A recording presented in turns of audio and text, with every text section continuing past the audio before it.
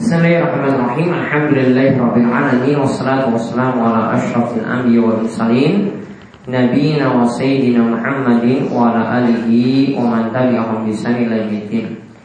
Baik, para jamaah sekalian, alhamdulillah Allah Subhanahu wa taala masih memberikan kita taufik dan hidayah sehingga pada kesempatan kali ini kita dapat melanjutkan kembali pembahasan kita dari kitab Bulughul Maram, yang dimana kita membahas tentang hal-hal yang berkaitan dengan jual beli dan muamalah. Mudah-mudahan dengan mengetahui mana yang halal dan mana yang haram dapat menyebabkan rezeki kita itu menjadi diberkahi oleh Allah dan senantiasa diberikan rezeki yang halal karena memperhatikan yang halal dan haram seperti ini.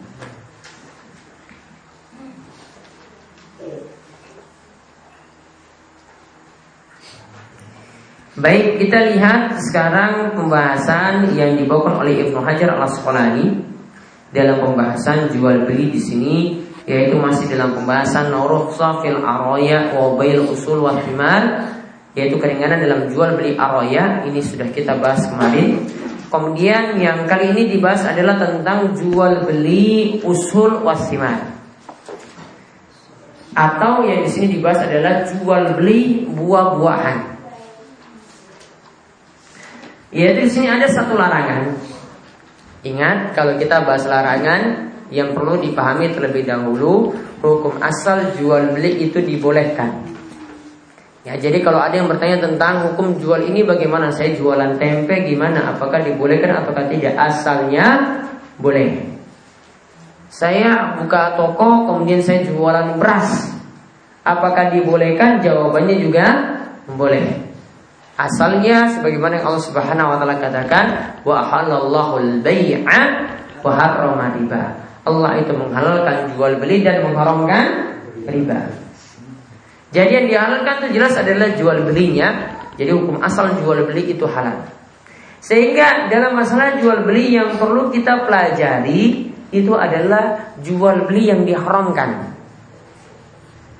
Adapun yang halal tadi, kalau kita sudah tahu ini yang haram seperti ini, berarti selain yang di luar dari yang haram tadi, atau tidak memenuhi syarat-syarat yang diharamkan, maka berarti dihukumi sebagaimana hukum asalnya, jual beli itu dibolehkan. Nah, di antara jual beli yang ini dilarang, di sini disebutkan tentang jual beli as-thimar qabla dhuhuri silahiha, yaitu jual beli buah-buahan sebelum layak untuk dipanen. Ya, jual beli buah-buahan sebelum layak untuk dipanen. Kita lihat hadisnya terlebih dahulu. Yaitu di sini adalah hadis nomor 850 dari kitab Bulughul Maram. Dari Ibnu Umar radhiyallahu anhuma, ia berkata, naha Rasulullah SAW an bai' istimar hatta yabdu salahuha. Naha al-ba'i'a wal mubta'. Muttafaqun alaihi. Ibnu Umar mengatakan Rasulullah SAW itu melarang dari jual beli buah-buahan sampai buah tersebut nampak layak untuk dipanen. Nah al-ba'i wal mubta'. Rasulullah SAW itu melarang bagi penjual dan juga melarangnya bagi pembeli. Hadis ini diriwayatkan oleh Imam Bukhari dan Muslim.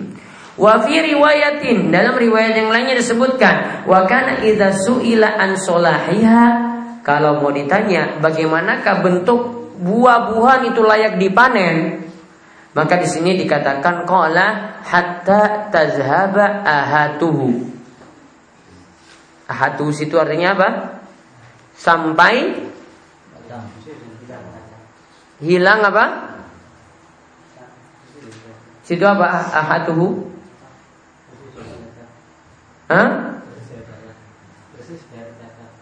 Bersih dari cacat. Artinya di sini sampai nampak buah tersebut sudah matang. Ya, sampai nampak buah tersebut sudah matang.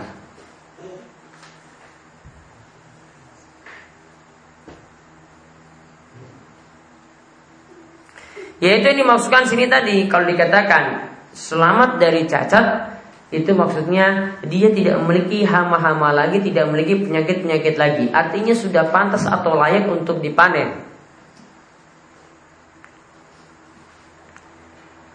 Dalam hadis yang lainnya, hadis nomor 851 di sini disebutkan dari Anas bin Malik radhiyallahu anhu, anna Nabi sallallahu alaihi wasallam naha an bai'is thimar hatta tuzhiya. Itu Nabi SAW itu melarang jual beli buah-buahan hatta tuzhiya, yaitu sampai memerah atau sampai menguning, atau yaitu sampai menunjukkan buah tersebut itu matang.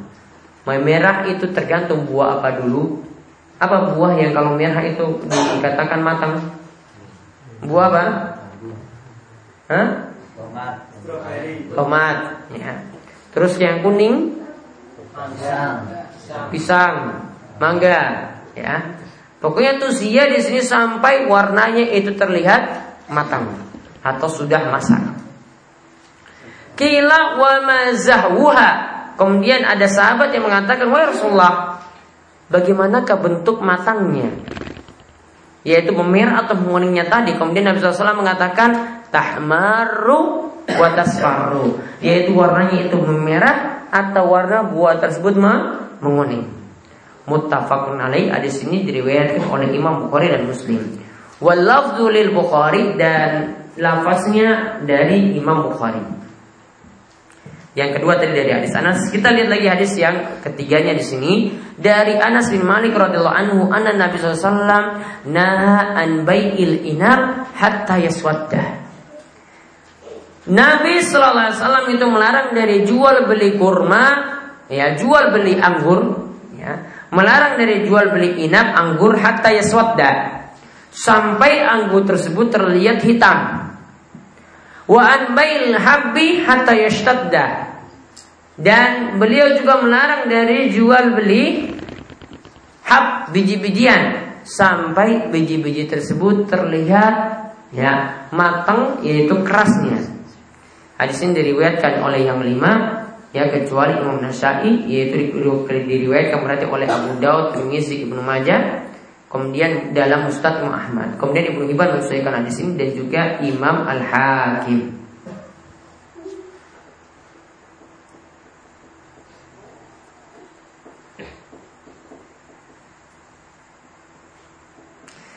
Yaitu tadi maksudnya untuk biji-bijian sampai hatta yashtadda, itu maksudnya sampai biji-bijian tersebut itu kuat. Ya. Maka kalau sudah menunjukkan biji-bijian itu matang juga, maka itu layak baru untuk diperjualbelikan. Intinya di sini pelajaran yang bisa kita ambil dari hadis ini, yang pertama, hadis ini menunjukkan larangan jual beli buah-buahan atau biji-bijian sampai layak untuk dipanen, yaitu nampak memerah, nampak itu menguning, atau mungkin kehitaman seperti pada kurma, atau bijinya itu keras seperti pada biji-bijian.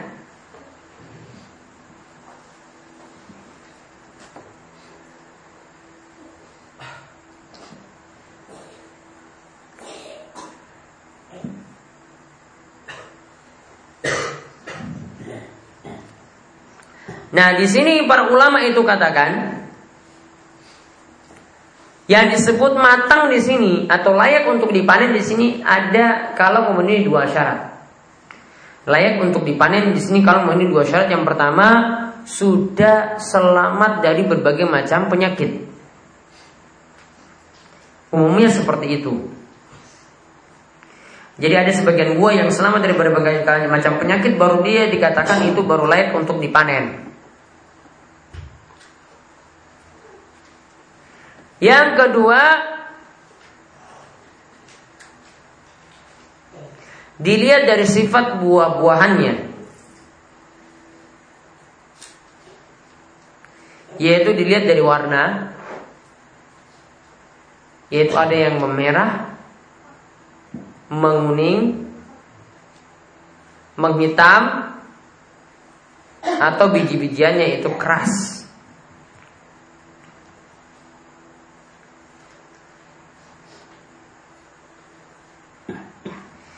Jadi itu yang dikatakan layak untuk dipanen.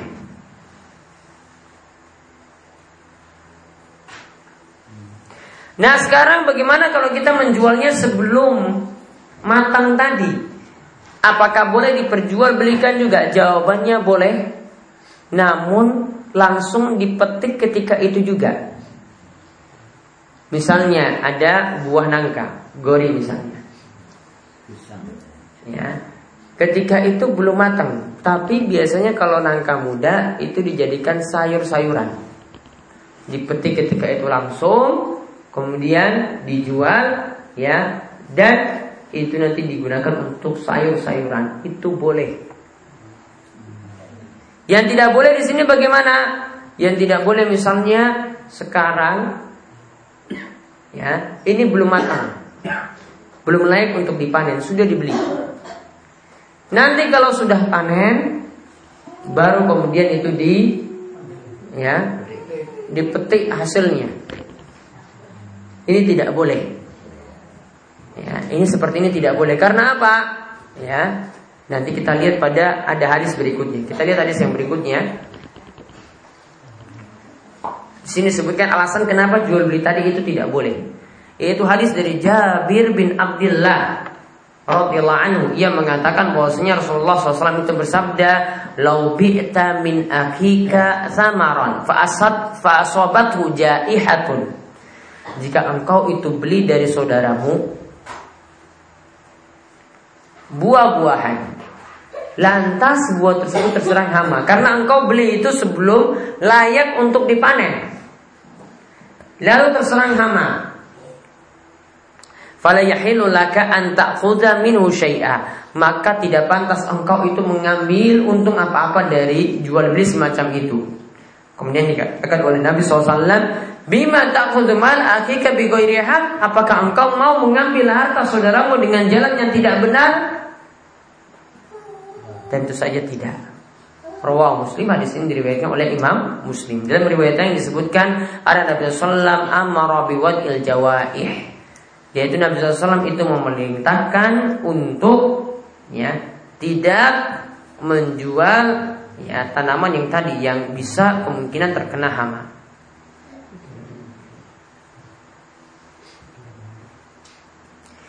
Intinya di sini, kenapa tadi jual beli sebelum buah itu matang itu dilarang? Karena apa? Ada kemungkinan, ya, nanti buah tersebut tidak diperoleh. Hasil pertanian tadi itu tidak diperoleh. Bisa jadi yang beli itu yang nanggung kerugian karena sebelum datang panen malah sudah habis semuanya, terserang hama. Maka dikatakan tadi dalam hadis yang terakhir kita baca, siapa nanti yang beri nanggung ruginya? Apakah si pembeli ataukah si penjual? Kalau si pembeli yang nanggung, berarti kan si penjual telah menzuliminya. Dia telah mengambil harta dengan cara yang tidak benar.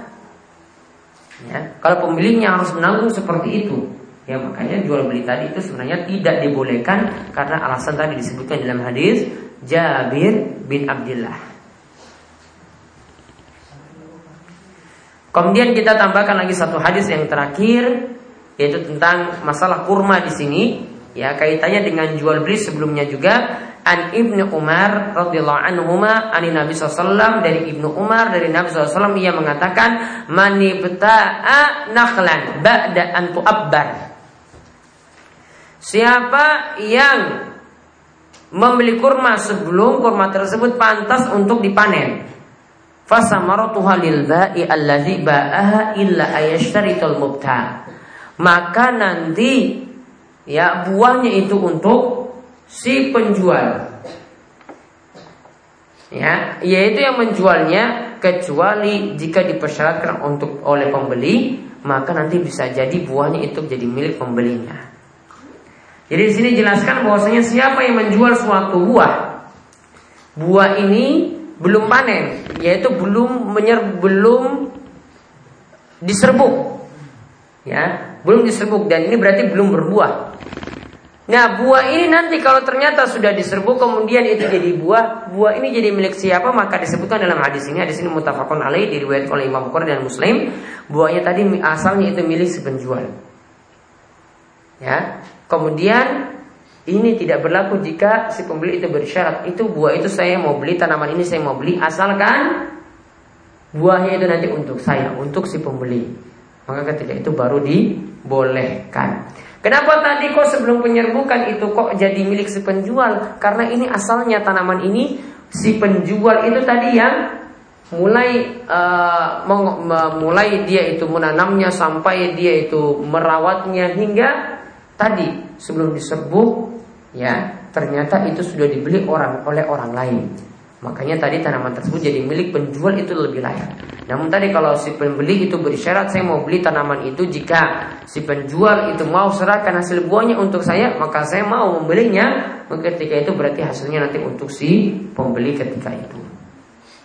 Intinya jual beli tadi berarti yang bisa kita ambil kesimpulan, ya, karena kemungkinan dapat hasil itu tidak bisa.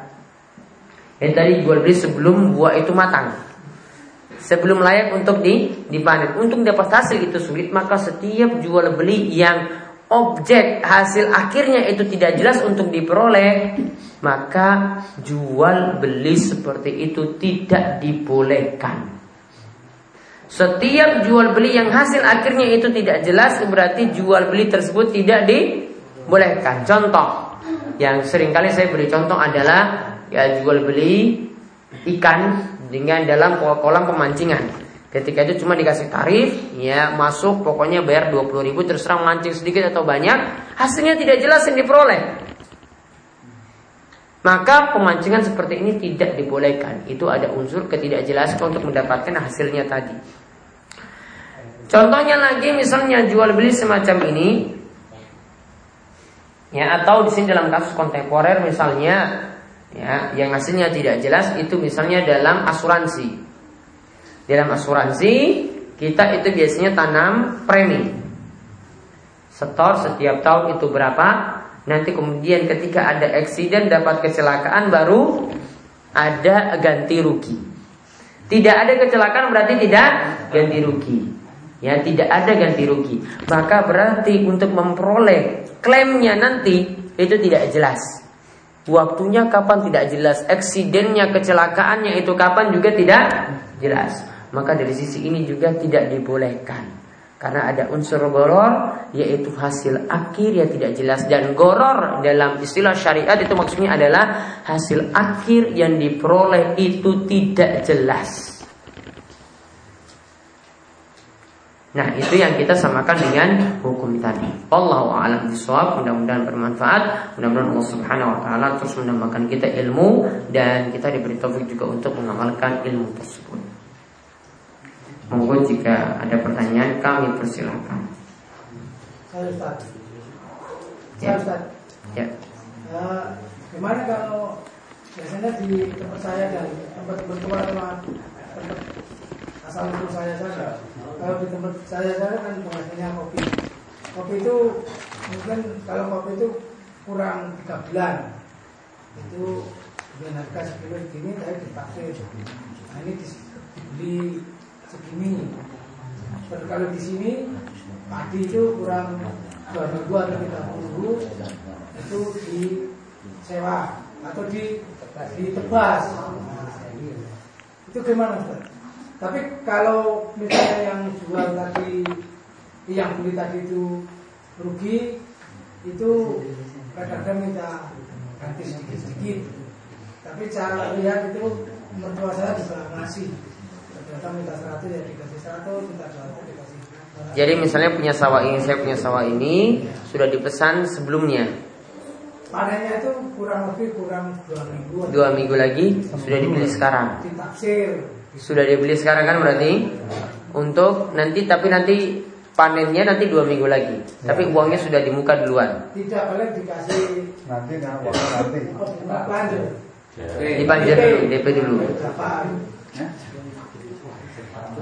Intinya kalau tidak mengikat, kalau seperti itu jual cuma DP berarti kan tidak seluruhnya.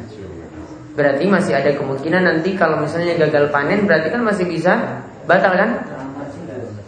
Ganti rugi tambah rugi.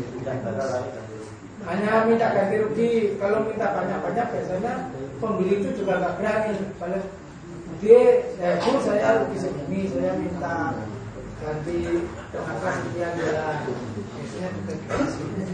Ya pokoknya kalau ya tadi ya intinya kalau berani ganti rugi seperti itu berarti tidak ada masalah. Kecuali tadi yang saya katakan semua uangnya itu di depan, ya. Kemudian nanti panennya nanti 2 minggu kemudian. Nah ini sistem ijon yang dikenal ini tidak dibolehkan. Biasanya uangnya malah terakhir. Setelah selesai semua baru dikasih. Dengan dikasih DP itu berapa? Dorong ya. Kadang-kadang ya sampai mahal sampai nggak datang sesuai dengan perjanjian. Ya pokoknya kalau tidak ada salah satu pihak itu merugi ketika itu tidak ada masalah. Kalau ada kerugian berarti ditanggung oleh si penjual. Ada lagi? Yes. Ada program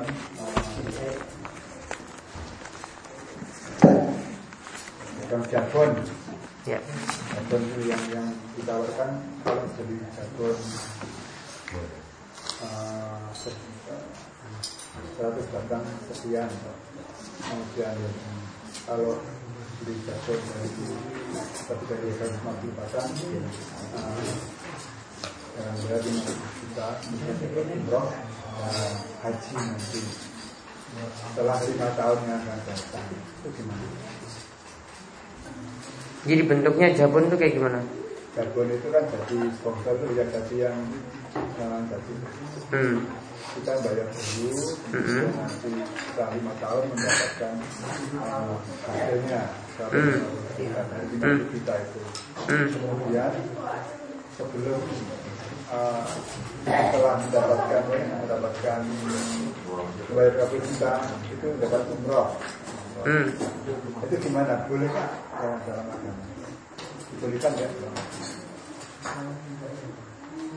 Jadi saya ikut. Kita investasi berarti kan dengan itu pasti tapi belum pasti gitu kayaknya jumlahnya pasti nanti akan mendapatkan 150 juta ketika sudah 5 tahun. Jadi hasil panen itu hasil kira-kira hasilnya itu 150 lebih dari 150 juta. Sekarang tapi bayar dulu 50 juta. Kemudian dapatnya nanti setelah 5 tahun kemudian 150 juta, tapi dapat gaji yang umroh. Dari sisi transaksi tidak ada masalah. Masalah ya? Tidak ada masalah. Kita belum tahu jatinya seperti apa ya ya. Ketika beli kita tidak tahu jatinya bentuknya seperti apa. Tidak tahu, kita pokoknya percaya aja. Apa pos? Pak Rahmat. Itu ya cuma percaya aja. Tidak ada masalah. Ada masalah ya. Ada lagi yang lain? Ya. Apakah BPJS itu termasuk dari layanan bagaimana asuransi yang biasa? BPJS bisa masuk kategori asuransi sosial, namun dari satu sisi karena masih ada denda di situ, jadi dari satu sisi bermasalah. Namun kalau sisi ini dihilangkan, dendanya tadi itu dihilangkan misalnya, jadi cuma jadi akad sosial, artinya kita cuma menolong orang-orang yang susah ketika itu. Namun apakah harus mengikuti program itu ataukah tidak? Bahkan ini jadi keharusan nantinya kalau beberapa tahun ke depan BPJS itu sudah jadi kewajiban bagi semua. Artinya kalau tidak ada yang tidak mengikuti BPJS, itu bisa dipersulit dalam masalah administrasi negara, misalnya mau buat ini mau buat itu, punya BPJS ataukah tidak. Maka tetap harus diikuti. Dari sisi itu. Namun dari sisi tadi, dari sisi hukum, kelemahannya itu ada dendanya tadi yang masih ada, itu yang jadi masalah dalam masalah hukum BPJS. Ada lagi? Ya? Kan BPJS kan tadi cuma penyaluran dari orang yang mampu kepada orang yang tidak mampu. Jadi makanya saya katakan tadi asuransi sosial yang ada. Ada lagi yang lain?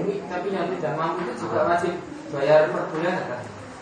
Yang tidak mampu juga? 25.000 lebih berapa? Minimal 25, ada tingkat-tingkatannya. Kelas 3, kelas 2. Kelas yang kaya? Saya nanti lebih banyak. 25, 42. Iya, masih akad sosial di situ. Masih ada. Karena tidak dipukul rata semuanya. Sabun ya? Ya. Itu saja yang kita bahas pada pertemuan kali ini. Subhanakallahumma bihamdika asyhadu an la ilaha illa anta astaghfiruka wa atubu ilaik. Assalamualaikum warahmatullahi wabarakatuh.